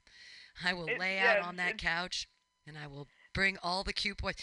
Honestly, people have been like, wait, why do you keep Mutiny Radio going? And, you know, in the non-COVID times, it's because hot 26-year-old comedians come in here and stand on stage, and I'm allowed to stare at them. You're literally asked to stare at comedians when they're on stage. I fucking love it. Oh, I get to stare at cute boys? Yay! Yay, my life. So I know, Tam, it's great. You are the female Harvey Weinstein. You're Harvina Weinstein. I prefer Mitzi Shore. Now, Mitzi Shore did sleep with hot young comics. Absolutely, she definitely did that, and God bless her. She's dead now, but Mitzi, you're my idol. She didn't do. I know that because I know a guy who is like, Mitzi loved me. She put me on the wall at the Comedy Store. I'm like, this guy also has abs. Oh yeah, hell yeah! Show me your tummy, baby. I love the thing. I have a weakness for those ridges. You know those things, the guys with the. It's beneath the 6-pack, and it's those. Oh, things I know exactly what you're talking about. The V. Oh dear Lord. Oh dear Lord. It's so uncommon. If so any uncommon. boy gets on stage and scratches his tummy nonchalantly, like. I'm hoping they're doing it on purpose just for me, because I'm like, oh yeah. Yeah, this is why I love you. I'm like, I hung out with you that first night. I was like, this chick's great. She's a dude. Hey, I'm a feminist. I say we get to objectify men equally. Women, everyone, stop objectifying women. Why are you doing that? No. Feminism means we get to all be equal. No one's going to stop objectifying anybody. Let's all objectify equally. Also, I'm an old bitch. I love getting catcalled on the street. I love it. I love it. I know. Pam, this is why you're great, because you have the same thoughts on this as me. I'm like, you know what? I've seen how you operate. You have young boys buying you drinks, and you're fucking giving them stage time and making pot cookies. I'm like, this is what my life is aspiring to be. Hey, I'm telling you, let's move to Mexico together. Let's get it done. I know, let's do it. It'll be like the Thelma and Louisa comedy. Hell yes. You know what it's like. Okay, here's the thing. You and I are like just comics. We're not women comics. We're just comics. So dudes get to say ridiculous things all the time about their dick or about putting their dick places or about whatever. But all of a sudden, ladies get all up and say, oh, I'm going to put my vagina wherever. And people are like, oh, you're gross. You're this. You're that. You're a racist. You're a blah, blah. You're a homophobe. You're blah, blah.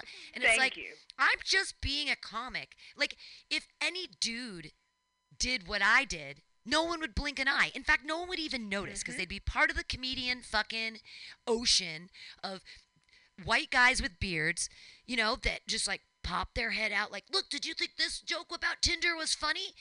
And then I just want to be on the same playing level as those guys. And then all of a sudden... Pam, have you seen my my Facebook Lives? Because I literally did one and I said virtually exactly the same thing. Yay! No, I did a whole one walking around the parking lot ranting about the fact that everyone loves Louis C.K.'s new special, going, everyone thinks that I'm a racist, that I'm a sexist, that I'm a homophobe, that I'm a this, that I'm that, and you know what my only problem is? I don't have a dick between my pants. Exactly. That's all it is that people don't want to hear this from women because we're supposed to be quiet and demure and accept things and be okay with the status quo. You know, just... Oh, I know. Every single guy does this to me. I love this. You're a shock jock. Why are you so brash? You're so crass. I had a guy tell me you don't deserve princessing because you're so crass. And how can you say those things? I think you're just trying to be incendiary. Ooh, I like that word. What's princessing? Oh, you don't deserve to, like, have drinks bought for you or have someone, like, be like, oh, would you like this, or hold the door for you, or, like, you look pretty. You don't deserve any of that. You don't come off across like you're enough of a ditz. So you have to be a ditz to be a princess? That's not fair. Guys are bothered by women that have anything to say. That's why they hate Hillary Clinton. Well, and princesses have a lot of power. If you think about it, like mythologically, the princess is the daughter of the king. So she has a lot of power. Like, why is being a princess a bad thing? Like, it's not. This is the thing is like I remember that whole advert. It was so stupidly feminist. I don't like the way that they've crushed women down to this idea where we're either brash and we want to be the ones that take charge, or we can be these perfect little princesses and all demure. And it was like this ad where it was like little girls wearing princess costumes, like going like, "What's more brash, a little girl who looks like a princess saying the word fuck, or the fact that like women earn less money than guys, and guys are all sexist, and every woman's gonna get raped." Hey, I saw a little boy wearing a skirt yesterday walking by, and I said, "Hey, I love your look, bro. You look like a wizard." And he was like, "Yeah," and he had a little pencil in his hand as a wand. But it was a boy. It was a 4-year-old boy wearing a skirt in the city, and I was like, "Hell yeah, feminize it!" Like, oh God, I don't know. I'm gonna be on that counter side of that, where it's like if you don't want your son to turn out queer. No, but I say rather than put names on things, if a 4-year-old boy wants to wear a skirt, let him wear a skirt. He's expressing himself. If that's something that he's gotten out of his 4 years of life on this planet, and he's like, "I want to wear a skirt," good, great, awesome, go for it. I'm going to give you a good counter to this, and I saw this in a meme, and I think it's so true. If it's racial appropriation or cultural appropriation for a white person to have dreadlocks, then is it sexual appropriation for a boy to wear a skirt? Excellent question. Well, now that's the thing, is because gender is completely fluid, I say that gender shouldn't have, like, we've had these stringent ideas of what constitutes gender for so long, and I say break all that shit up. Like, if boys want to wear skirts, it's just clothes. Like, women. Now, here's the thing. I would agree with this, but I also do like gender norms. Sure. I mean, that makes everyone feel comfortable, but 100 years it's ago, not feeling comfortable. I just like the fact that boys treat me like a girl. Oh. See, I don't like it when guys treat me like a girl. I like it when guys treat me like a guy. Okay, no, I should rephrase that. I like it when guys buy me drinks and, like, still treat me like one of the guys, but, treat me a little bit better. Okay, fair. Now, I love being one of the guys, and that's one of the things, like, I pride myself on, that I love hanging out with dudes. But I will say, once they start talking about crushing the puss, I get a little bit like, do we have to talk about this right now? Like, you know what I think it is, and I stand by this. You're jealous, and I know that because that's me. Right, so it is a jealousy. It comes from jealousy. Like, I'm not that's the one getting my pussy slammed. I know that because I feel the exact same way. Yeah, so I love hanging out, but then once they go, "Oh, she's just one of the guys," and then once they stop, like, sexualizing me, then I'm like, wait a minute, why did we stop sexualizing me? Like, can't we go back? Can't we go back to where I was? I know because I've hung out with you, and I've seen this. I'm like, you are in the exact same bag as me. You're like, I want to be one of the boys. Yeah. Wait a minute, now they're starting to talk about other girls. But what about me? But what about me? Yeah, because I am still a girl. Okay, so I have a buddy who's she's lesbian, and she has like 11, 12 dicks. And they're not just for sex. She has a bunch of half chubs that she wears in her harness when she's going to, like, big important meetings, because she's a big important photographer. So when she's going to, like, a really important photo shoot, she'll wear her half chub dick. So she feels like she's got the power. What do you think about that? I think she's mental. Is she a dyke, or is she like? Well, you know what? I don't go a fuck. My friends are gay, so I don't. No, she's super dykey, and she's awesome, and she would accept that word as well. But I don't even understand how that's offensive. This is the thing. It's like, I'm like, I've kissed girls, so does that make me gay? I'm like, what the fuck? Well, I mean, it can make you gender fluid or definitely queer. Like, I definitely identify as queer, but I don't outwardly. I do inwardly, but I don't outwardly, because I don't want the gays to think I'm misappropriating their thing. Because this is the thing. there's no such thing as misappropriating. It's so stupid. Unless you disrespect someone because of what they do. That's why I always quote Dave Chappelle. You know what? You don't have to hate someone because you disagree with their beliefs, and you don't have to agree with every single one of someone's beliefs. You don't have to hate someone just because you say, like, you know, if you say a derogatory term, it doesn't mean that you hate that group or anything. Right. But I think your friend's crazy. I mean, I thought about it. She almost had me convinced. I was like, I should start wearing a half chub. Like, just because it would make me feel there is something about dicks. Like, there's something about them. Guys want to have theirs be bigger than other guys. Guys with small ones buy bigger cars. The people feel confident or not confident. And as women, we're not even in that game at all. So to even like put my dog in the fight yeah, but as a woman, I don't want guys looking at me being like, she got a fucking dick. Right. Well, I mean, I guess I should just go with metaphorically my balls are bigger than yours and not have any appendage.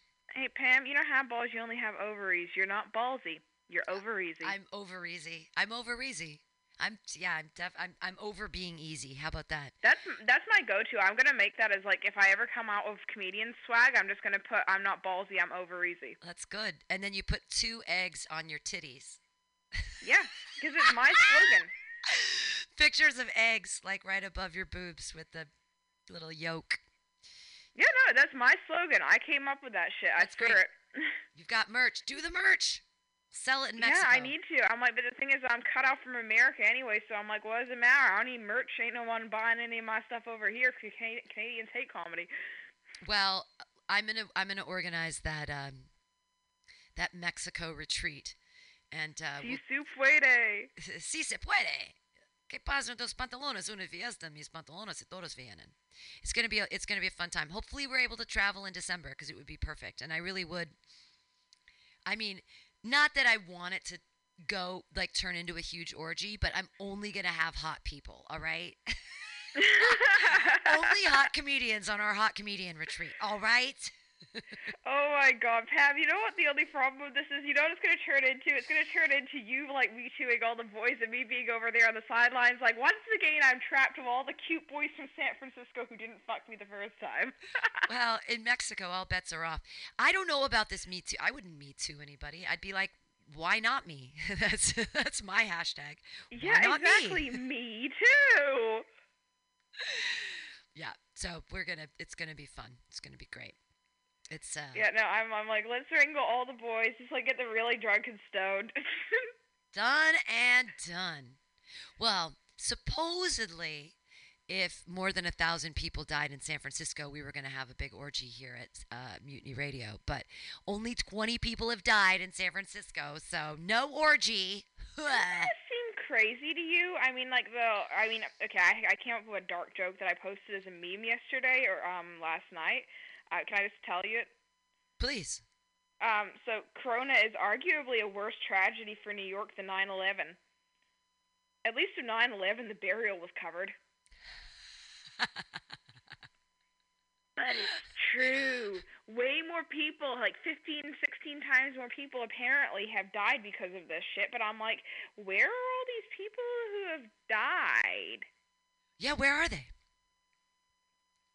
Like, doesn't it seem weird that we don't just, like, know a dozen offhand if it's that many? I mean, I don't live in America, to be fair, and I don't know that many Canadians. I don't know if the numbers are inflated or if...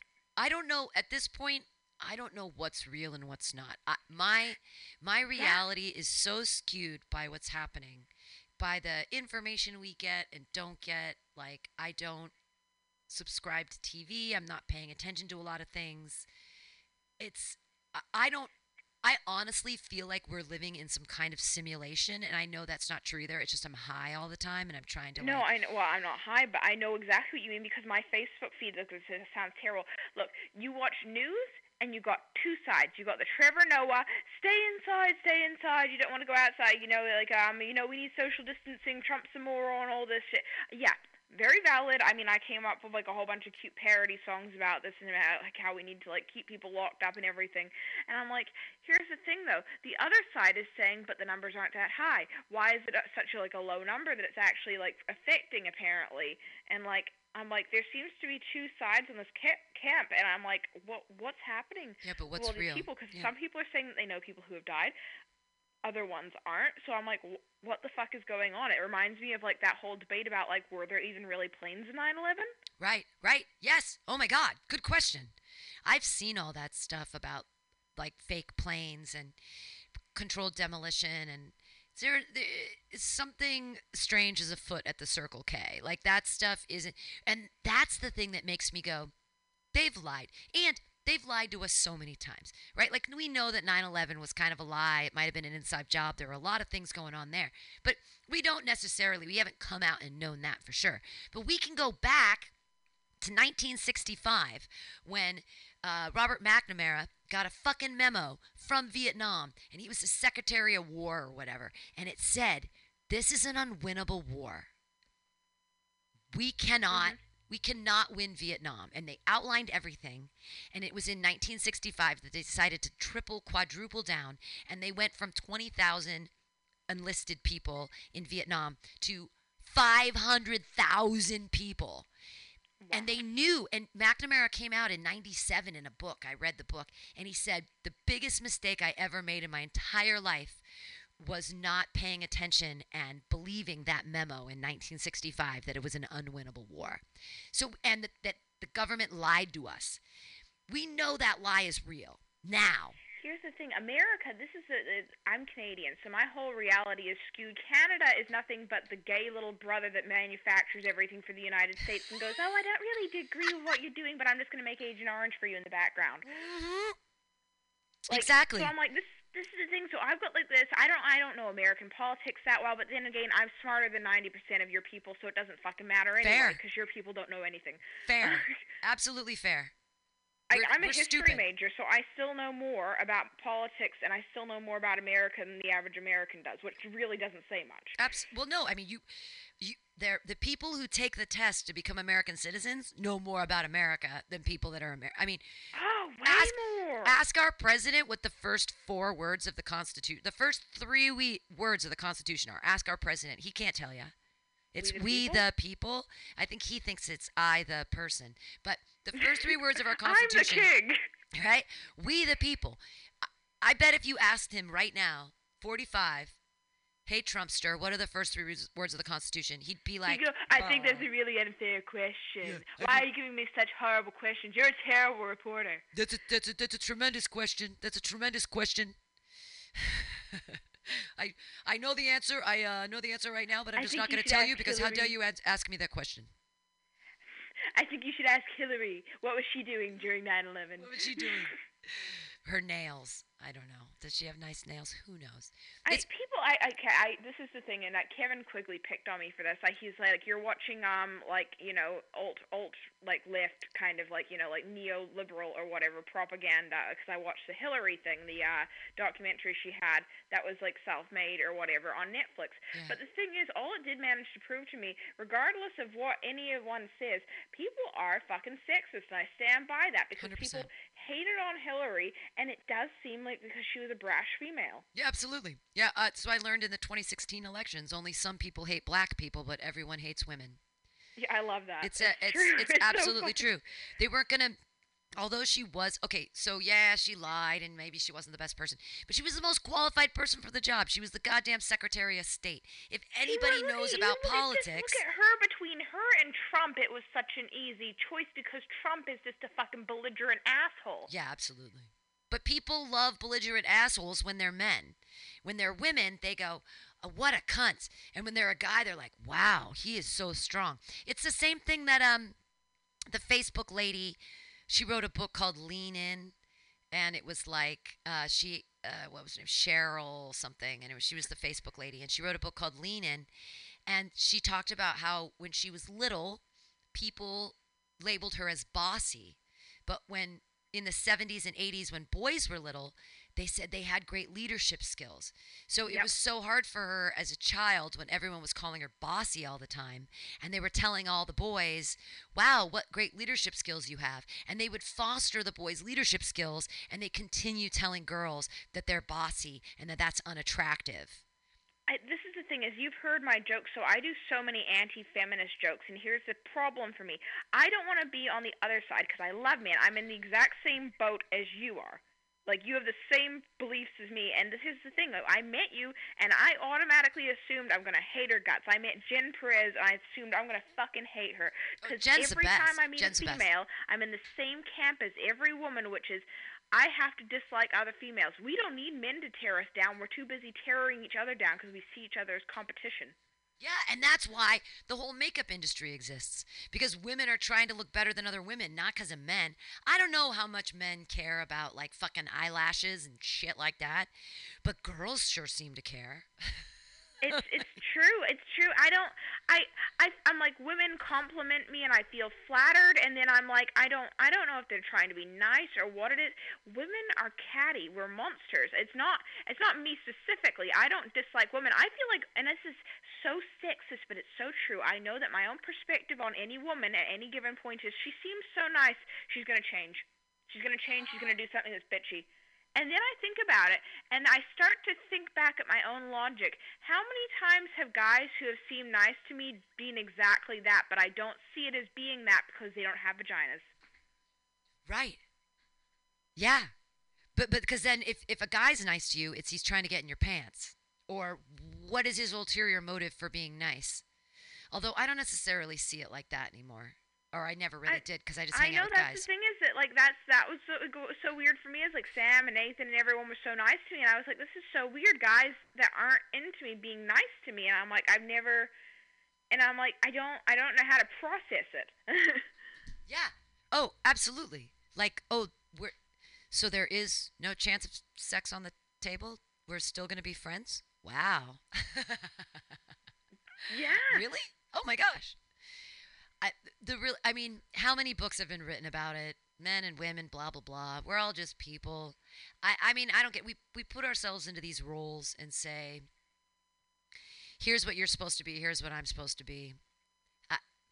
I don't necessarily subscribe to it. I did for a long time. The problem, though, is that if you start bashing these boxes, then you start to get to that point where it's like, guys no longer buy you drinks. Guys no longer tell you you're pretty. And I'm like, we've just become so stringent on what all these rules and regulations, but there shouldn't be any. I mean, I don't know. We haven't been in a bar in so long, but I still get catcalled on the street, and I enjoy it. Makes me feel pretty, and I know that that's putting feminism back many years. But a gentleman said to me, I was walking down the street the other day, and he said, "You look like you know something." And I was like, "You got me. You fucking got me. Oh my God." It was the best catcall ever. Like, he complimented my looks, but he was complimenting my brain through my looks. I was like, I'm sorry. Excuse me, question me. I don't mean to tear down what you said. If someone said you look like you know something, I look suspicious. Yeah, well, I've been chanting on the street, so chanting in my head, not like outwardly, but doing some mantras and shit like that. And so I sort of get into my head, and I have these looks on my face that are sort of happy. And so, but I'm blankly staring at the universe and being happy as I'm moving through it. And so oftentimes people think that I'm looking at them. I'm not looking at anything. My focus is very glazed. I'm trying not to step in dog shit and run my mantra and walk somewhere at the same time. So I'm definitely not actually staring at people, but I have this sort of soft focus, and a lot of people see like a genuinely happy look on my face and that I'm staring in a direction, and they think that I'm staring at them, and so I'm getting a lot of attention in that way, which is weird. I know exactly what you mean, and it's the power of positivity, and it sounds so stupid, but when I was traveling, I always used to have guys drawn to me, and it would always be, and not just guys, women. Rachel Pinson was like, you just look so like pretty, and like you're just like, this is the way you are. And I'm like, because I go into places and I'm always smiling, and it's because when I'm away and I'm traveling, usually people are nice to me when I'm doing comedy, and I usually have that last thought in my head of, oh, this person was nice to me, so I kind of got this glazed like smile on my face. Yeah, and people misinterpret that as you're staring at me and you must want to have sex with me or you want to talk to me on the street right now. And it's like, no, I'm just sort of in the afterglow of another moment. I'm sorry to engage you. I didn't mean to engage you. Wow. No, I know exactly because that was my experience walking around San Francisco. That's why I'm madly in love with the place. I would walk around in the Castro district, and some crazy fat lady who had flowers in her hair saw me wearing like a bow and like I was wearing like flower like tights and whatever. Actually, I did Mutiny that day, and I just remember she was like, "Oh my God, I love the way you express your inner self." It's San Francisco, man. People will talk to you. I love it. I'm in love with the place. It doesn't suck here. It's a beautiful day too. The sky has been blue and perfect, and I walked, and I mean, so this is the only scary thing that happened today. Was that? Mm-hmm. Well, it started. It's yesterday. A gentleman who's a neighbor came up to me because I'm here at the station, and he said, "When are you bringing the comedy back? My God, we need comedy." And I said, "Well, we can't do it, COVID, blah, blah, blah." And he said, "Well, why don't you just do it on the street? We're all here." He's like, "We can come out of our houses or we can listen from our windows. You can easily have your," he's like, "You have a PA." I'm like, "Yeah." Was your neighbor going out to your shows? Well, no, they're not going out. They just walk by to the coffee shop or to the store or whatever. But people walk by Mutiny all the time. Past tense, was he going to your shows at Mutiny? Oh, yes, he was coming in the past, yes. Okay. And so he was like, "Where's the comedy?" And so he said, "Why don't you turn your PA out to the street and just do a comedy show?" And I was like, I heard you saying that. I heard you saying that to Billy. Yeah, so I was like, "Holy fuck, man. Yeah, if the neighborhood is clamoring for it, let's fucking do it." Pam, I swear on my life, if there is a way to PA me in from Canada, I will do it. I don't see why not. I can try to figure out the technology. It might be better on the. I don't see why it can't happen. So I'm going to figure this out for Friday at 7 o'clock. So I made the signs today. I took my 2 sandwich boards and I wrote on them, "Outdoor comedy, 4/24, 7 p.m., 6 feet apart, whatever." And one of the neighbors who kind of hates me, there's only one neighbor in our 4-block radius that... Yeah, you're going to try and call the cops on you. Well, she took a picture of the sign. And I was like, is she going to fucking send that to the cops? But so... I sort of invited. If she took a picture and she wants to turn us in and the cops come here and say, "What are you doing?" I'll say, "We're doing COVID comedy. We're doing it on the street." It's not even illegal. It's not even illegal. It's not illegal. This is the thing. They're making everyone into an enemy. What is this doing? I'm trying to think what it is. It's like that. Demonizing. Who's the enemy? Who's the enemy right now? But it's like that thing where people start turning in other people exactly like in 1984. Sure. Yeah, it's like people are ratting on each other and stuff, and I'm like, that's fucked. Well, that's what it's like at my work. I hope that she doesn't. But if the cops do come here and say, "What are you doing?" I'll say, "We're doing COVID comedy. We've got our PA system. We're sending it toward the street. Our quiet hours are 10 o'clock. We have a entertainment license with the fucking city, so we're allowed to do this. It's during the middle of the day on a Friday. You can listen from your window. You can come out of your front door and sit on your stoop. It'll reverberate throughout this little block area. We're going to be fine. Stand out here. We're all going to be 6 feet apart." But that one of the neighbors took a picture, and I know she doesn't like me. I'm like, God damn it. Can I get some fucking... So who doesn't want this? Who doesn't want to laugh on a Friday night at 7 o'clock? Like, Pam, it's not even. It's, you know what? That's really good. I like the idea of that. I mean, I'm in the same situation at my work. There's this little bitch who hates my guts, and she'll sit there and complain about me and get me fired and stuff. And she's lower seniority than me, but it doesn't matter because you look happier and you got more of a life than them, so they go after you. Yeah. I just always have to remember I don't have time to fight evil because I only have time to do good. And if you have haters, that means that you're doing something right. And that's why I think totally you're so agree. great, Elizabeth Stanton, is you have so many haters. And Aww. but it's a good thing. Here's the thing. I used to be a poet, and being a poet is about taking words, putting them on a page, or expressing them in some way that people connect with a feeling that you want to portray through your words. Now, you're portraying comedy, laughter, joy, wonderment, thinking about society, all kinds of things you're putting out through your words and through your performance. And when it touches people, that's good. And so for a lot of people, you're triggering them. And that's great. That means that you fucking affected them. You affected them so much that they're willing to go out of their way to call you a racist and a hater and a homophobe. They're willing to stop their day to get on your page and yell at you and say you're a piece of shit. That means that they listened to what you said and it bothered them, which means you touched them. You didn't touch them in the way you wanted to touch them, but you still fucking touched them. And that's big. I agree. Okay, I have two stances on that. Yes, I've been saying the same thing. Is all I want is to make people feel the same way Carlin did. I want people to think and feel. Yes. Here's my issue: is that it's not that people are listening to me; it's the people who aren't listening to me that are triggered.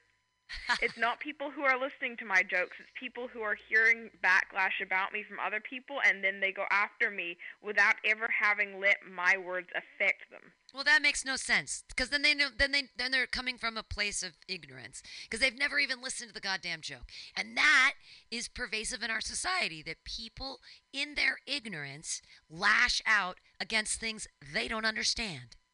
That's exactly what I've been saying about this whole thing about people who are mad at like the people who are like protesting, the people who are mad about this, the social justice warriors.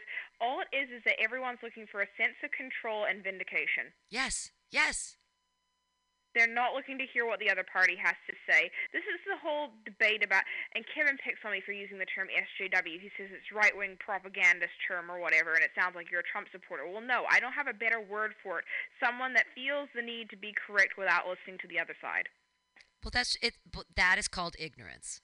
That is keeping your blinders on and not having critical thought and not listening to the other side and not having a balanced view and hearing all sides before making a logical decision. People aren't weighing what's really happening. They're just reacting.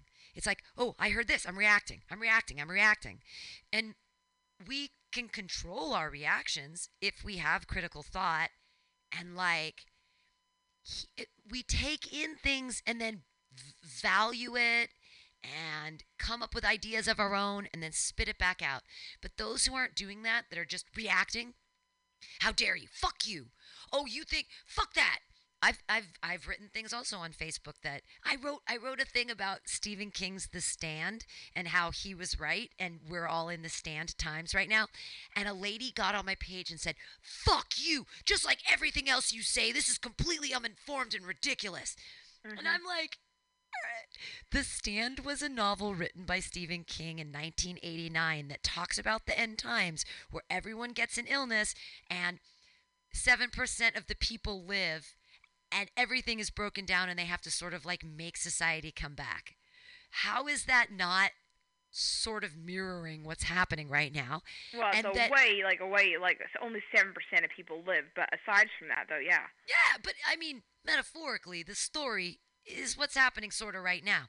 But that this woman got so reactionary. Someone I don't even know. I'm like, are the trolls are coming out in Oh, force? Pam, don't worry about that. Look, I had a few thousand people react to the fact that I did a 9/11 comedy show, and I'm like, right now, over 16 times that many people have died of COVID, and I'm like, are you going to pick on my 9/11 jokes now, or why don't you take a look at the death stats? You're so funny.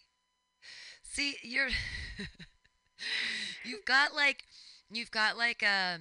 tap into what is actually happening right now. It's almost like what's happening in the world is a body, and you're like the catheter that's in there, and you get it. This is the thing: is I don't have any hate. I don't have any hate in me. This is the part that bothers me more than anything. I don't have a better term for it. These SJWs, these people who want to bash me, doesn't matter if they're right wing, left wing, whatever the fuck they are. I hate people who bash me because I know that they're simpler than me, and I don't think that I'm smart. I've just had so much hate for something that I didn't kill anyone with, and I'm like, I did it over jokes.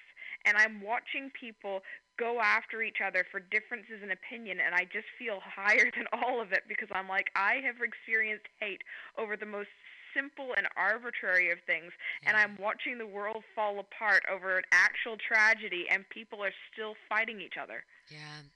And don't discount yourself. You're incredibly smart. You're like, oh, thank you. I mean, you're clever as fuck and really fast, and you write so many jokes, and that you're like so vigorously writing during these times and committed to your comedy and having so many jokes. It's really impressive. Like, thank you. Keep doing, what you're doing. You have a voice and you're important, and fuck all the naysayers. The more naysayers and non-believers in Elizabeth Stanton, I say jump on board, because that means that there are even more people that are listening to you and enjoy what you're saying. If you have, I know every time these people go online and bash me, I'm like, I'm so glad you noticed. Next time, could you please post a billboard or make sure to post my handles? Exactly. Well, if you got to understand that, like, for every one hater, there's 9 lovers. Right? So every time, yeah, they don't come out though. But lovers don't come out and say, like, gosh, I really love what you're saying. Wow, your joke really affected me positively. No one says that. They only come out when they want to say, like, you're anti-Semitic, and you're like, I'm Jewish. But there's so true. For every one hater, just keep that and ponder that in your heart. For every one hater, there's 9 people that are loving what you're doing and glad that you're out there, and that you're still doing your Instagram lives, and that you're calling in and doing things, and that are sad that you can't come back to the United States. I this is the problem, is that I feel like we all do this. Like, I see people who have 52,000 Facebook or Insta followers, right, and they get so many likes and hearts and comments, and I post a fucking hilarious meme that if it was posted by any of those people would have like 5,000 likes on it. Yeah, and, but like, so many comments, and darling, nobody does it. They're vapid as a pit of starfish. These are people that are vapid as a pit of starfish. Anybody can be mediocre. Anybody, we can all champion mediocrity. We can do that right now. But I champion you because you are anything than mediocre. You are, well, you're pushing the boundaries. You're being fucking edgy, and you push the boundaries like all the time with everything. And that's what comedy's supposed to do. We're not supposed to be safe and tell everybody what they fucking want to hear. That's not what it's about. We're supposed to be the eyes that see the truth. We're the Shakespearean fool, right? Like, the only person who can tell the king that he's an asshole is the fucking fool, because they're like, yeah, fuck that guy, but also they're telling the truth. So don't be mediocre. Thank you. Yeah, that's the thing, is you must have that. I mean, no, you know what? People love you, so it doesn't matter. With you, everyone's like, I'm not like trying to pull you down or anything. I just mean, like, people will always be like, yeah, Pam's great. She, everything you say, like, people are like, yeah, it's Pam. She's all for free speech and everything. But I'm like, I say something and I'm like, then people pick on it, and I go, well, I'm just trying to be like Carlin or Jesselnick, and they go, oh, you think you're as good as Louis C.K. or Carlin or Jesselnick or all these other people? And I'm like, yeah, well. Why am I not as good? Why are you tearing me down and saying you're not as good? You don't think I'm as good. That's good for you. You know what? I'm not saying that I'm as polished as them, but I have just as much of a voice, and the only problem is that I have a vagina and I'm not famous. Yeah, you're very pretty. Thank but you. you're only 27, and you are smart, and you do have. I just say keep going. I'm jealous of you because you found comedy. When I didn't find comedy till I was 36. That was the first time I ever did stand-up. So I'm so jealous of all the kids that are 21, 23, 24, 27, even 30 that started comedy now, because, like, all those years I didn't have the ability to hone my craft because I just wasn't in the media, in that particular medium. And that you're 27 and you're so good at it. It's like, what you're going to be in 10 years is George Carlin. Because you think that in the beginning, he was like, people wanted to. Same thing with Bill Hicks. He was 15 years old and he's at comedy clubs. And people are like, who's this fucking young kid talking about the world? I mean, it takes time. And I stand by this. I don't think this is me being cocky. I think my points are just as valid. I think my 100%. views are probably like a little bit less expressed well, but they're just as intelligent as the things that those people were saying. And the only difference is that I'm not famous and people don't respect me. We're on the same I get so angry.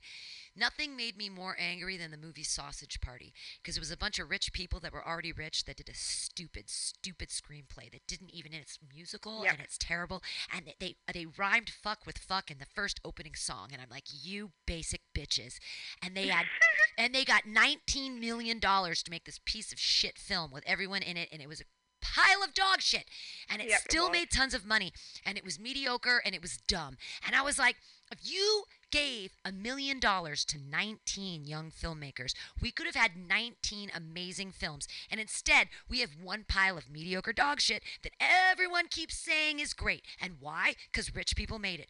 Oh, is Norm Macdonald doing something new again? He's a guy with money who isn't that funny that everybody loves. Why do we all love Norm Macdonald? Why do we keep giving this asshole money? Why not give money to young people who are just... Why not give money to Elizabeth Stanton? She is 15 times funnier than Norm Macdonald. And people are going to be like, oh, you asshole, blah. I think you're funnier than Norm Macdonald. I'll say it out loud. I'll say it right now. Pam, this is why I always say this, and it's why people don't understand it, why they're like, you're so negative towards Canada, why are you so negative towards every scene? I gush over your scene so much because this is what I felt when I was over there. It's you, and it's so many people who are actually in it, and they're creating really smart, original fucking content, and everywhere I look, it's people sitting there going, did you see the new Doug Stanhope? Did you see the new... I'm like, you know what? They're all fucking old hacks who can sit there and go out and watch us young people do incredible new original material, and they just have people fucking sitting there rubbing their asses over at the Comedy Store going, you're so good, you're so good. You know what? They're not fucking good. They're not original. They're overacting. Agreed. Dude, okay, this is the prime example. Madonna put out a children's book. Pile of dog shit. Bestseller. Madonna. Of course. Why is Madonna's children's book a bestseller? Because she's fucking Madonna. If any other person would have put out that children's book, there are tons of people who have children's books that are trying to get published and things and stuff, but nothing happens because they're not already famous. Once you have all the connections and you're already famous, you could shit in a bag and people will buy it. Like metaphorically and for realsies. That's literally what they do. Exactly. I mean, I don't know why fucking Tom Brady isn't jizzing into bags and sending them all over the United States right now. Because that guy's sperm is really great. I guess, like, the next president could be in that ball sack. But... why when famous people, they're like, oh, look, that fucking stupid thing where they're like, we're raising money for comics. I'm not going to see any of that money even though I applied for it. Oh, we're doing a big Zoom with all these famous people. It's the same thing as we're doing on a Friday night with our fucking Zooms. It's just famous people, and everyone's like, blah, blah, blah, you're famous, you already, blah, blah, blah. Let me jack off to you in your house, blah, blah, blah, blah, blah. Or, it makes me so crazy what we decide as a people to champion, and that there are so many talented people that don't get championed. This is the thing. There will be so many artists who are so unnoticed. Like, I hate to be that cocky person and everyone's going to fucking bash me for saying it. I think I have better material that nobody will ever pay attention to. Things that if Jesselnick said any of my jokes, he wouldn't have to change a word, said them, delivered them identical. People would go, that's the funniest, most polished fucking thing. But it's Elizabeth Stanton and nobody gives a fuck. It's Pam Benjamin and nobody gives a fuck. I agree with you. You're a really good writer, and you write really good one-liners, and you write great one-liners, actually. And you write a lot of them. Like, you think about it and you're doing it. And maybe that's a thing to look into. Maybe you can, like, start sending jokes to The Daily Show or to Noah Trevor or to Trevor Noah, yeah. Trevor Noah or to Jesselnick or whoever. Nobody takes notice, but I'm like, think about how many Jewish writers, think about how many people are working in the back scenes of The Daily Show, of SNL. All these things, way more talented, way more creative, probably better at delivery, even better looking, but they weren't the ones that were noticed. Right. But you're really pretty, so I don't... You know what? Also, you're only 27. Just keep doing it. Like, You're No, I'm incredibly... already over the hill. You know what? Whitney Cummings said that. She said I was too old 10 years ago, and she's 35. That's terrible because I'm 45. Nothing's ever going to happen to me. But things can happen to you. You're 27. You're really pretty. You're incredibly outspoken, and you're a really good writer. And you're really diligent and focused on your material, and it's great. And you're just so passionate about what you're doing. It's all 100%. I'm a huge. If you make T-shirts, I'll buy one. Like, I love you, Tabby. I'm a Lizzie Stanton supporter here. Like, we'll sell them here. I'll be like, do you know Lizzie Stanton? She calls in all the time. She's just Canadian. We love her. We'll make a petition. We're like, America, you gotta let Lizzie Stanton back in. She's performing at Mutiny Radio.